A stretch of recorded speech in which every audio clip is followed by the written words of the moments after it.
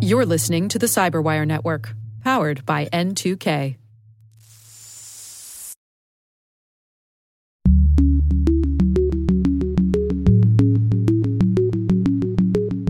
This is just step one in a long battle that we will all realistically be fighting for the foreseeable future.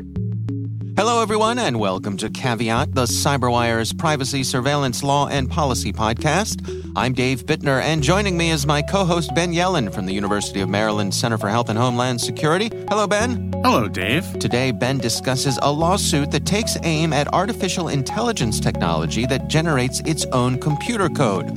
I've got the story of some human rights activists opposing the Kids Online Safety Act. And later in the show, Sam Heine, who is VP of Products at Impero, on patching healthcare cybersecurity risks in the Internet of Medical Things. While this show covers legal topics and Ben is a lawyer, the views expressed do not constitute legal advice. For official legal advice on any of the topics we cover, please contact your attorney. And now, a word from our sponsor, 6 Sense. 6 Sense provides award-winning cloud-based automated endpoint and vulnerability management solutions to streamline IT and security operations. With its advanced platform, businesses gain complete visibility and control over their infrastructure, reducing IT and security risks and optimizing operational efficiency. With 6 Sense, you'll get real-time alerts, risk-based vulnerability prioritization and remediations, and an intuitive automation and orchestration engine so you can focus on your core business goals, confident in the knowledge that your enterprise is secure, compliant, and running smoothly. To learn why enterprises choose 6 Sense, visit 6sense.com.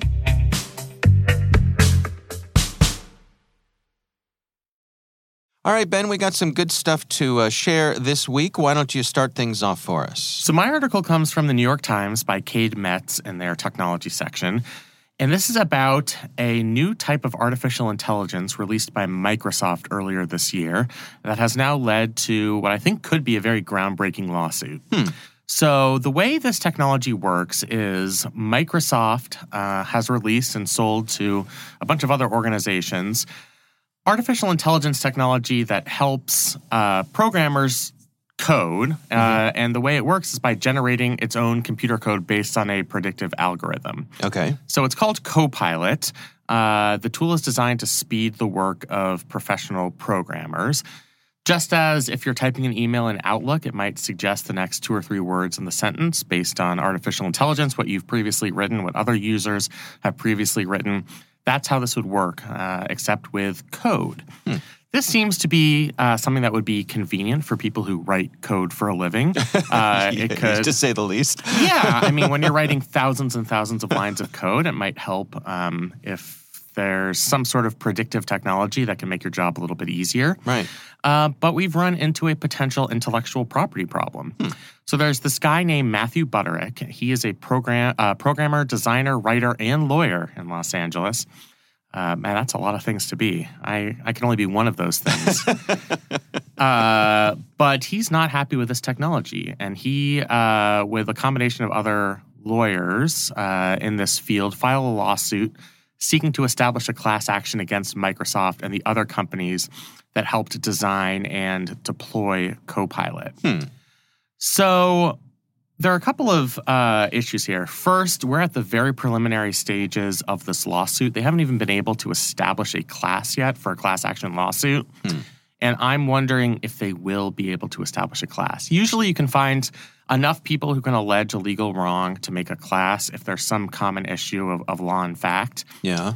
But if Mr. Butterick is part of kind of an insular community that has problems with this type of predictive technology, and it's not something that's widely, it's not a view that's widely shared in the community, they might have a problem establishing a class. So that's one potential issue here. Okay.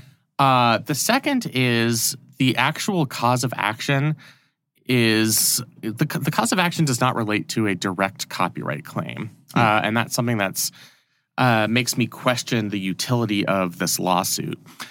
He's not alleging a direct copyright infringement. Instead, he's arguing that GitHub, which is one of the companies that bought this software, Right.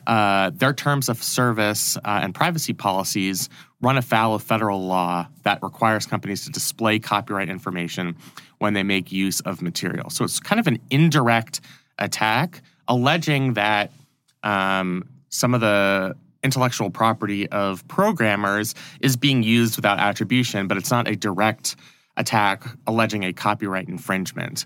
So in that sense, it's kind of more of a test lawsuit. Yeah. If you're not ready to allege a copyright infringement, you can allege kind of this more procedural issue, which is that they are not divulging that they're using copyrighted information. So, okay, so help me understand what the beef here is.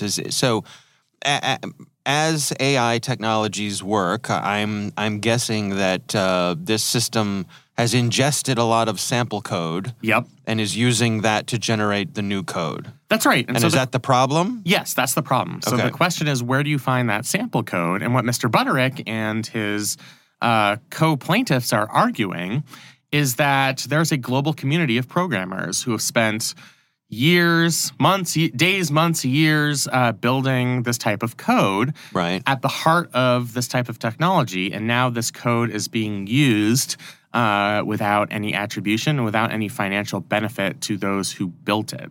Okay. Go on. Yeah. So another kind of weird irony about this is Mr. Butterick is a proponent of open source technology. He's used open source platforms. He's wanted to share his code among the programming community. But those were other human beings. There was a kind of a bit of a community there.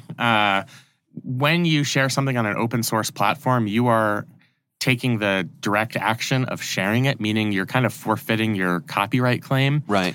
And so I think the difference here is the predictive technology is not getting the consent of the people who actually built the code. If they were to get consent to the people who built the code, that would take a long time and would probably cut against the utility of the software, which is to cut through the process of needing to talk to programmers and it just does the programming for you in an economical way. So I really think this could, once this case develops, it could be a groundbreaking case in the general field of artificial intelligence as it relates to intellectual property, because you are taking, in the aggregate, the work of people who've toiled away building these lines of code, and it's now going to be publicly available without the consent of the people who built that code, but in a way that I think would be of real benefit to the broader industry. So it's just a really difficult policy problem. I don't buy it.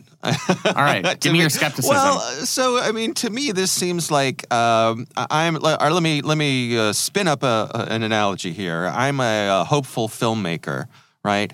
And I go out and I watch all of the films of Steven Spielberg twice, and then I go out and I make my own movie in the style of Steven Spielberg. Have I violated copyright? No. I don't think that analogy perfectly works. As far as I know, and I might be wrong about this, you are a human being.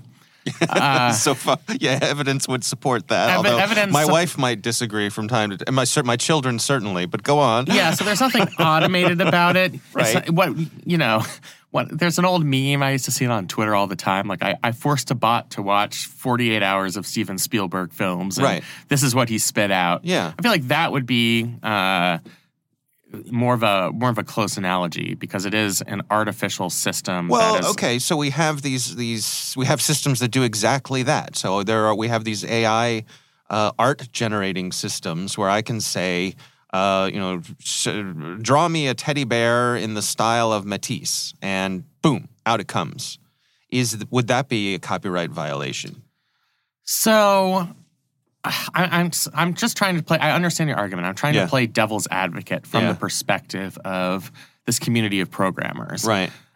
I think there's a little bit more that goes into building lines of code than there is to co-opting the style of an artist. Yeah. The code is pretty exact. I mean, develop some type of functionality. The code does something. Right. With Matisse, or with any artist for that matter, you're kind of using a general creative style, but it's not like Matisse had a distinct brushstroke that you're using or a distinct way of drawing a particular object that had never yet been discovered.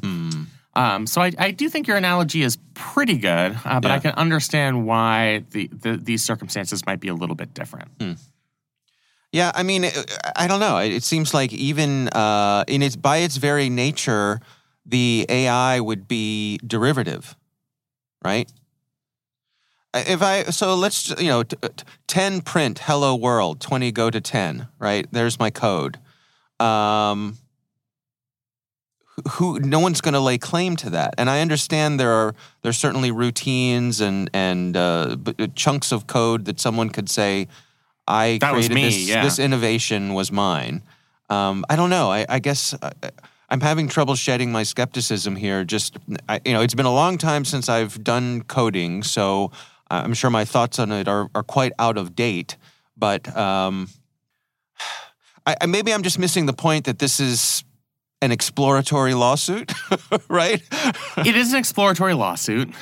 So the law, I think, in this area is pretty ill-defined. Yeah. And this is, I think, an effort in trying to define it.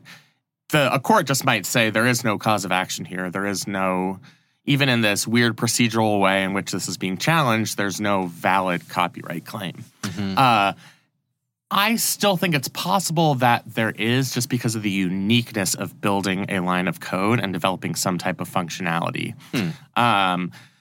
I've tried to, just racking my own brain, I like your Matisse metaphor. I've tried to think of this because I think better when I think of things in a more analog and less digital way. Right. But think about some type of predictive technology that could write a Shakespeare play. Yeah. So you take, every single word that Shakespeare has ever written, you put it into an artificial intelligence, whatever, and it spits out a new Shakespeare novel.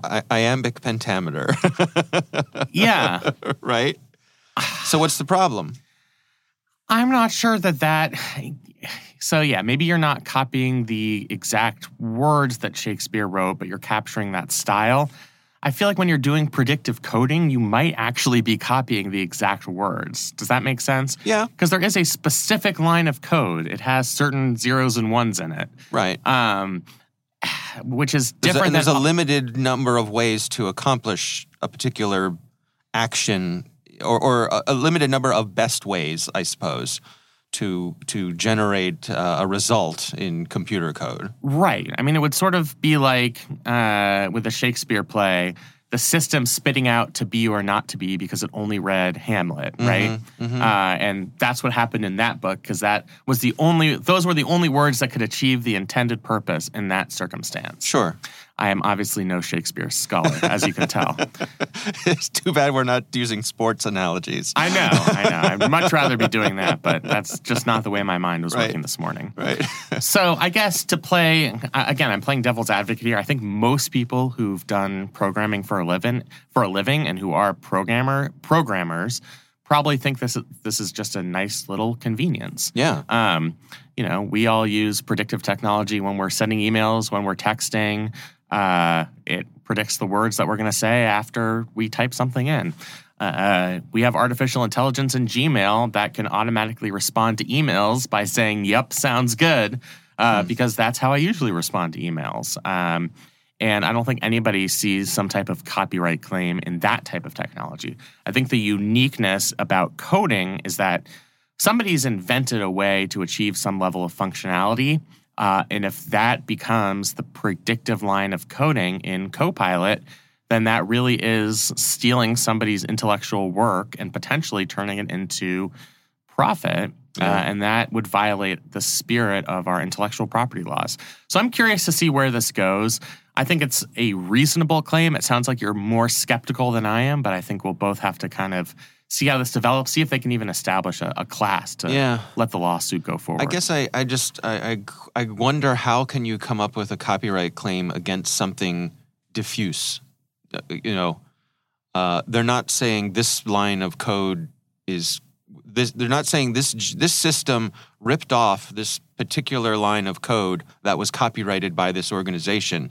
They're just coming after the possibility that it could. Right. It is very diffuse. Right. And my guess is for somebody to eventually have a copyright infringement cause of action, you're going to have somebody who developed a piece of code that made its way into this predictive technology and have that person say, I want the fruits of my own labor. Yeah. And we're certainly not at that point yet. I don't even think that the person, Mr. Butterick, who's alleging piracy here, I don't think he's the person who's done that type of coding. I think he's the one who's organizing the lawsuit. He's a lawyer.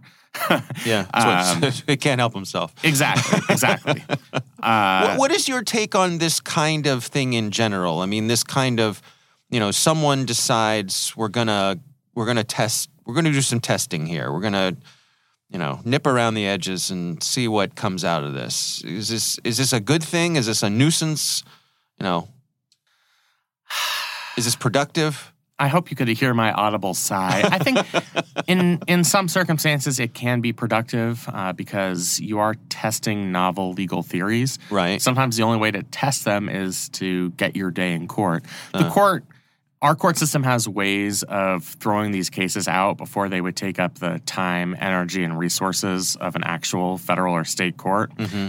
That's what a motion to dismiss is. You're going to make some law clerk do the work of writing something saying this is not a valid cause of action. But at least the judge is not going to have to take his or her time considering the case. So it'll only actually make it into court if there is some type of legitimate cause of action. And so in that sense, I think it's okay to allow people to kind of test these theories. Yeah. We do have these guardrails in our court system. You do have to have standing, so you have to be able to allege with some level of particularity that you've been hurt by whatever action you're fighting against here. And I think that's going to be a big obstacle in this case. Are you going to be able to find one programmer who is able to allege with some level of certitude that his or her own code was adopted into this predictive technology, was used in a way that doesn't qualify as fair use? Mm-hmm. And that's going to be a really steep hill for that person to climb. And we're even far away from that step of the lawsuit. So I don't think anytime soon Copilot is going to be, there's going to be an injunction against Copilot. Yeah. But I do think sometimes there can be some use to allowing people to test legal theories in our court system. All right. Well, keep an eye on this one. It's fascinating. We'll have a link to the story in the show notes. Again, this comes from the New York Times. Moving on to my story this week, comes from the folks over at Axios. This is written by Ashley Gold. And the title of the article is Human Rights LGBTQ plus organizations oppose Kids Online Safety Act. Now, I guess we should start off here by describing what the Kids Online Safety Act is. It is a bipartisan bill from Senators Richard Blumenthal, who's a Democrat from Connecticut, and Marsha Blackburn, who's a Republican from Tennessee.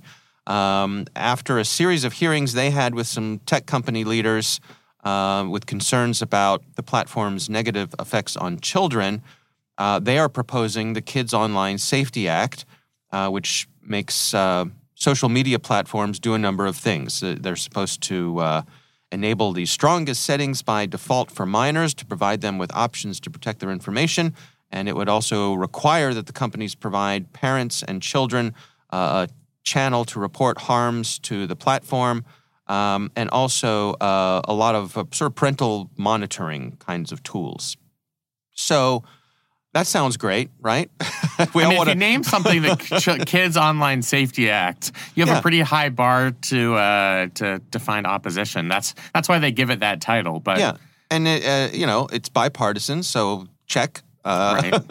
And this is one of those things they're trying to get through during the lame duck session here, before Congress turns over. Right. So you got about a month left. Yep.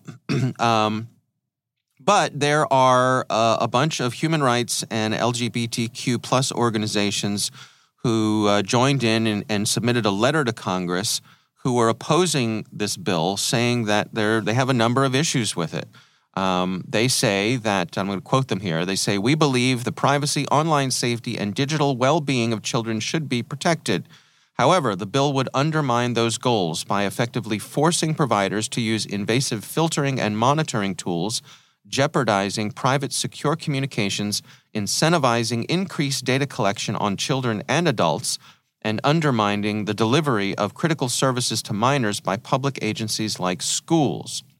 So it seems like what they're concerned about here is particularly for older kids. So think about your 15, 16, 17-year-olds who may be in one of these groups, LGBTQ plus group, a kid, and who is in that group of kids who's looking for information, looking for resources, looking for, sex ed kind of stuff. And what they're saying is that this bill could make it so that their parents would have to know about that, and that could lead to things like domestic violence, things like that. So the flip side is I'm sure there are lots of parents out there who would say, well, yeah, I want to know what my 15, 16, 17-year-old is looking for online. That's exactly the point of this. Right. I mean, it is a tough dilemma. I'll note that there's an interesting coalition involved in writing this letter. It's both LGBTQ plus advocacy organizations like GLAAD, but also online privacy advocates like the Electronic Frontier Foundation. And I will say that those two different types of groups are not always on the same side of these types of disputes. Interesting. This is one of those where I really understand the complaint that's reflected in this letter. Yeah. Obviously, there is a positive intention to protect kids and their online safety. Right. But you do have this problem of people who are already part of marginalized groups who might just want to do some research into, as you say, basic things like sexual education, is being who I am okay? Are there resources that can support me? And allowing, potentially at least under this legislation, parents of those older kids to view that information could put kids in those marginalized groups in significant danger. Yeah. Now, it's really up to Congress to determine what weighs more heavily here. The interests of the parents to always have the right, at least, to monitor the online content of even their older children. Right. And I think many people, as you say, would assert that right should be absolute. And then there are the interests of people who are part of these more marginalized groups who might legitimately be threatened by legislation like this. Yeah. In terms of the prospects of a piece of legislation like this passing in spite of this letter, I still think there's a decent chance that this bill could get added to some sort of broader piece of legislation or might pass on its own by the time Congress adjourns at the end of the month. It does have bipartisan support. But because of this letter, I could see somebody like Senator Ron Wyden or maybe some other progressive Democratic senators stand up and say, we're not going to agree to this bill unless there are some changes. And maybe those changes would be via an amendment that would loosen some of the age requirements.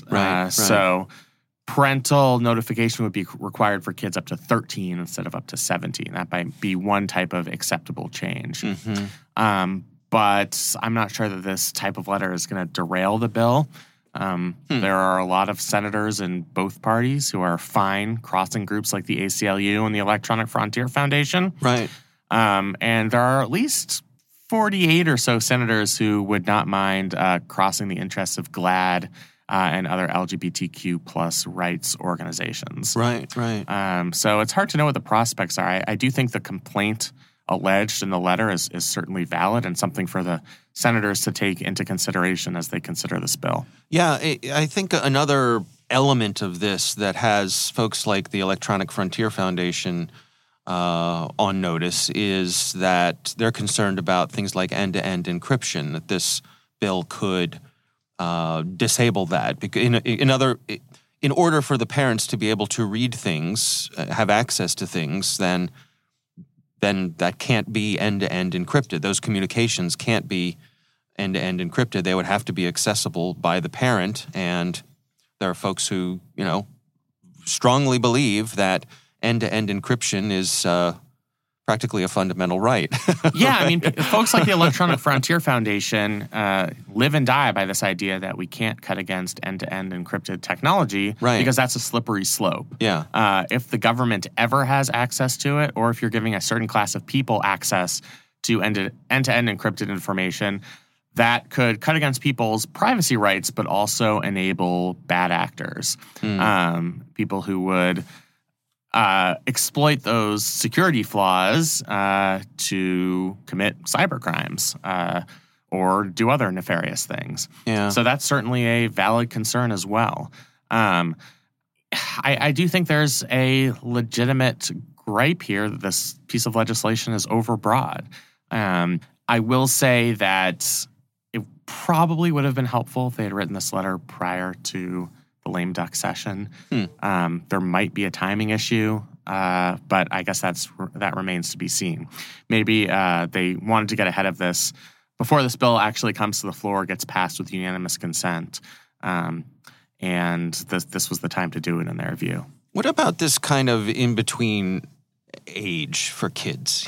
This 15, 16, 17-year-old when you're standing on the front porch of adulthood, right? Right.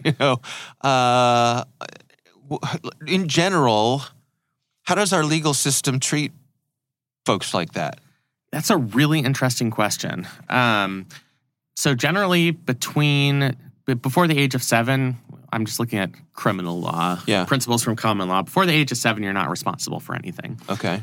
Between 7 and 14, there's kind of a rebuttable presumption that you do bear some type of responsibility. So you could have an infancy defense if you commit a crime when you're 13. Above 14, you could certainly be charged for a crime, either in juvenile court or in many cases for violent crimes in an adult court. And you could be charged as an adult, convicted as an adult, and they could certainly take away your rights when you are 15, 16, or 17. So you're kind of treated as an adult in that context. You're treated as an adult in other contexts as well, but in some contexts, you're treated like a kid. You can't vote. Right. You're not eligible for selective service. You're treated like a kid in the way we see sexual violence protective measures. So statutory rape applies in most states if committed against somebody 17 years of age or younger. So it is kind of this weird in-between area where we haven't really decided if people falling into this age bracket are kids or adults. It's kind of ad hoc based on how we want to see them based on the individual circumstances involved. Which I think makes this even more complicated. Because in many ways they are kids. Their brains haven't fully matured. But in many ways they are adults in that they've developed an identity, they have physical maturity in many cases. They're starting to develop physical maturity. For me, maybe I wasn't quite there at age 15 or 16, but for many kids, they have already developed physical maturity. But that's part of it too, right? I mean, at that age, there's a broad spectrum of development among kids. You've got kids who are still, 4'6" and kids who are 6'2", right? And everything in between. Right. It is sort of this bizarre in-between area, and it's just hard to know how the law should treat people. I will note in other areas of online law and regulation, the cutoff is more like 13 years of age. We've seen that with regulations, for example, against Meta, the parent company of Facebook. Right. They don't allow unsupervised accounts under the age of 13, I think. So, there are no easy answers. Right. You want to protect kids as long as you possibly can. There are certain areas of the law that see these people as kids and believes that the government should protect them at all costs. There are areas of the law where that's not the case. I happen to think that in these circumstances, when we're talking about access to potentially life-saving information and resources, this is one of those instances where it might make sense to treat them more like adults than like kids. But again, my perspective might vary from the median perspective in this country, and I think that's something that's up to legislators to decide. Yeah. All right. Well, we will have a link to that in the show notes. Again, that's from the folks over at Axios. We would love to hear from you. If there's something you'd like us to discuss here on the show, you can email us. It's caveat@thecyberwire.com.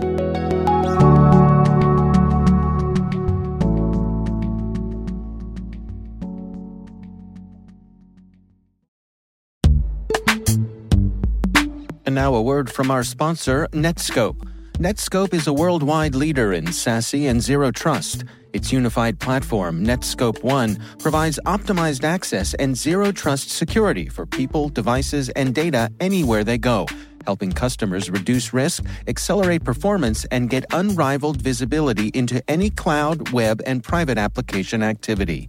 To learn more about how Netskope helps customers be ready for anything on their SASE journey, visit netskope.com.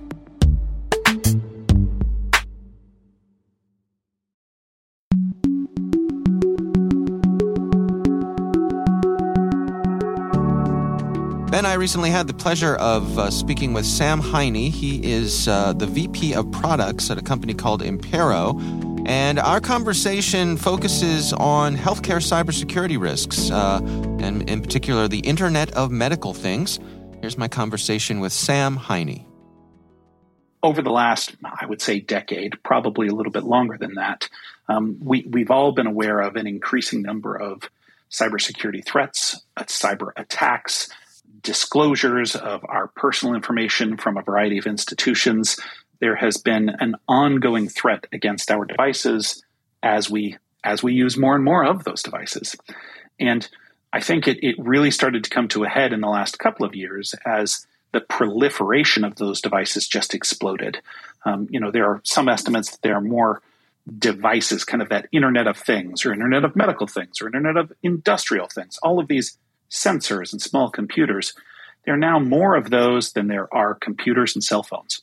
So we've got these little embedded computers everywhere, and hackers, activists, cyber criminals, malcontents are targeting those devices more and more. And because we're seeing more and more of them in the healthcare industry, in healthcare facilities, they have become a favored target by those bad actors.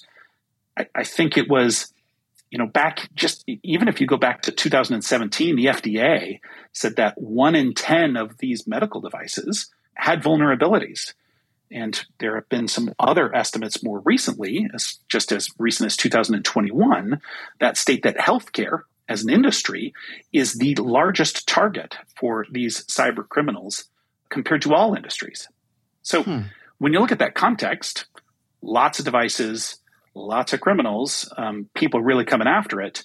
There were some senators, I can't remember the people who have sponsored the bill, forgive me, but it was really prudent that they started trying to elevate and escalate some of these protections that the Patch Act is recommending. And what are some of the specifics about the medical world that make them a particular target for these bad actors? I think the easy answer is that medical facilities, healthcare as an industry, is a critical industry. It's super important to our daily lives. There's that old joke about you ask the bank robber, why did you rob the bank? And he said, that's where the money is. Well, when you think about your life and what is valuable to you, money is pretty high up there, but so is your health. So if I really want to disrupt something, if I want to get leverage over you, if I want to use ransomware and I want to install that on your computer and make you pay me, I'm going to attack something that's important to you. And healthcare devices, managing our very lives, that's a pretty juicy target. So if I'm a criminal and I can lock out a hospital and say, you can't treat patients because you can't access any of your systems unless you give me $1 million. Well, unfortunately, sometimes the only thing that those hospitals can do is pay the $1 million. So it's a rich target because of how important and critical the information involved is. I can imagine if I'm someone maintaining the equipment in a hospital, thinking of something that you see all over, an infusion pump, something like that. And I have, many of those at my facility, and they're all working fine. I can imagine the impulse to say, well, all of these are working fine. I'm not going to take them offline and risk updating them, doing software updates, if you will, because that may take them offline and they won't be available for a certain amount of time. I can understand that mindset, but I suppose you can't really come at it that way anymore, can you? No, and I saw a quote, and I can't remember where I saw it, so don't hold me to this, but I think it's accurate that a large healthcare organization or kind of larger healthcare organizations can have up to 10,000 medical devices within their facilities. And if you just think of that scale, I mean, it's just this massive number of devices. And that's just with one healthcare organization, right? Think of a hospital. They could have 10,000 of these devices. Now, if you have to shut them all down at once and just stop servicing and stop helping your patients, well, obviously, you're not going to do that. But if you can create a routine of upgrading, updating, patching, and maintaining your equipment, then you're already doing that today, right? I mean, you go into surgery and you use sterile equipment. You come out, you then sterilize it. It's just part of the process. What the Patch Act is advocating and what cybersecurity professionals are advocating is that you look at all of your medical equipment kind of in that same fashion, that as a routine part of using the equipment, you need to patch, update, and prevent cyber threats. It's the same as scrubbing the floor, sterilizing the equipment, upgrading and patching the software. That just has to be a part of your everyday normal operating procedure. And what are some of the key elements of the Patch Act here? I've reviewed the text and I've seen some descriptions, and I think the way it's been described in a couple of articles that I've seen who are a little more eloquent than me are there are four big planks. Device manufacturers need to first plan for addressing cybersecurity, right? They need to have a plan in place that says, here is how I address with this piece of equipment cybersecurity. There's a lot of discretion, but being able to show the FDA and the regulators that, hey, we have thought about cybersecurity and here's how we're addressing it. The second is that you need to be able to provide to regulators a software bill of materials, an SBOM. And that software bill of materials is really a listing. It's a detailed list of all the components that go into that equipment. So if you think of a computer's running software, right? I'm looking at a Windows device, and within Windows, there's lots of different libraries and binaries and all sorts of bits and pieces. The software bill of materials just lists it all out. It says, okay, we're running Windows, and it uses this free software library. You have this application installed. Part of that application is this other kind of hidden application from a different vendor. You want to surface all of those bits and pieces in the software bill of materials so that you have full visibility and you don't have any surprises, right? So first, have a plan. Second, make sure you've got visibility on the device in the software bill of materials. The third part is to really monitor for vulnerabilities. So if you put a piece of hardware, if you put a medical device out onto the market, you need to be monitoring what are the threats to that device and have a plan for addressing any vulnerabilities that you find. So if I need to upgrade my operating system, if it's using some version of Linux, a proprietary version of Linux, and a vulnerability is discovered, I need to be able to document and show how will I upgrade that operating system and get that vulnerability fixed. And then finally, another big piece of this is the idea of a coordinated vulnerability disclosure. I actually wrote that here in my notes so I wouldn't say it incorrectly. The coordinated vulnerability disclosure, I mean, this is something in the software world. It's if you find that there is a flaw, if you find that there is a vulnerability, you need to document it and you need to disclose it. And so having the regulatory and kind of the oomph coming from Congress saying this is something you have to do gives a little bit more motivation to vendors, to hardware suppliers, to software suppliers to say, I'm looking for these problems. And when I find them, I'm going to tell people so they can fix them. So that vulnerability disclosure is an important part of making sure that everyone gets out there and fixes it and patches their equipment. Yeah, it's certainly noteworthy that this is a bipartisan effort. With the Senate, the Congress being the way that it is right now, that is just sort of being miraculous.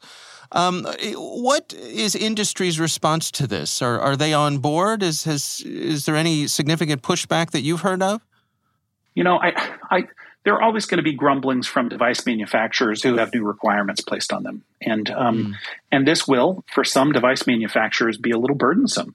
And you will have, I would imagine, and I talk with a variety of different device manufacturers who again, they really want clarity, right? They really want it to be clear. What is the requirement? When do I have to do it? So that they can plan accordingly. This is a bill that is kind of hasn't been approved. It hasn't been voted on. Is it going to happen? Is it not going to happen? So any of that, when things aren't for sure, when you can't make a plan, there's always going to be grumbling from the industry providers. But I'll tell you that even the most jaded and the most, whoever you are, whatever product you're supplying, if it's in the healthcare world, these vendors want to keep people safe. That's they're corporate profiteers who just want to make money. But the people I've been working with and most of the manufacturers, they're putting out insulin pumps and, blood gas analyzers and x-ray machines because they're honestly trying to make the world a better place and help people. And they want cybersecurity to be included. Having more guidance, having more regulation, there might be some grumbling, but I think people will get on board pretty quickly, especially since large industry, like the healthcare providers, the American Hospital Association, the American Medical Association, they're all throwing their weight behind this. So the device manufacturers will get in line. Do you have any sense for what kind of timeline we might be on with this? That unfortunately is outside of my area of expertise. I think the last I saw, it was in committee. And so I haven't been tracking that well enough. And I just, like I said, I don't have the expertise to read those tea leaves. I am hopeful. I mean, I support the Patch Act. I think it's a necessary step. It's not a silver bullet. Industry is going to need to do more. Device manufacturers are going to need to do more. Healthcare providers can't just rest on if this passes, say, oh, well, we got the Patch Act, everything's fine. And this is just step one in a long battle that we will all realistically be fighting for the foreseeable future.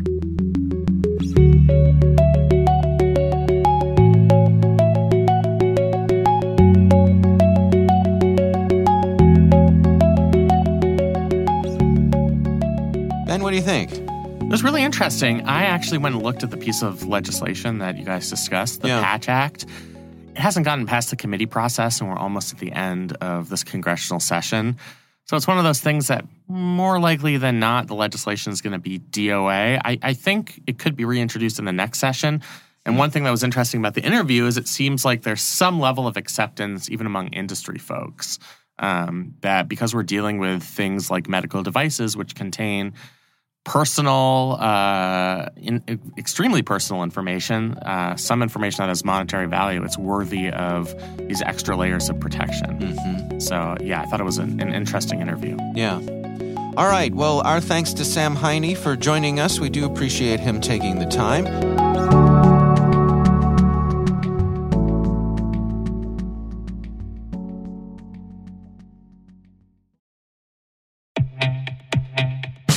And now a word from our sponsor, SpyCloud, the leader in operationalizing cybercrime analytics. Traditional threat intelligence is a thing of the past. Cyber criminals are stealing vast amounts of credentials, session cookies, and financial data every day, and it's hard to keep up. SpyCloud is the trusted partner businesses turn to fully understand their darknet exposure risk and neutralize threats before it's too late. SpyCloud alerts your organization as soon as an employee or customer's data appears on the dark net, so you can act faster than bad actors to prevent cyber attacks like ransomware, session hijacking, account takeover, and online fraud. With insights from the industry's largest repository of recaptured data, protect the digital identities and systems most important to your business.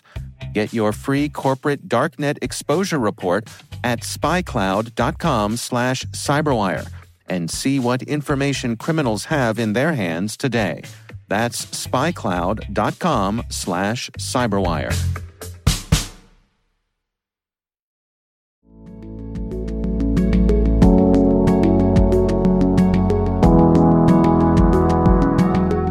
That is our show. We want to thank all of you for listening. The Caveat podcast is proudly produced in Maryland at the startup studios of Data Tribe, where they're co-building the next generation of cybersecurity teams and technologies.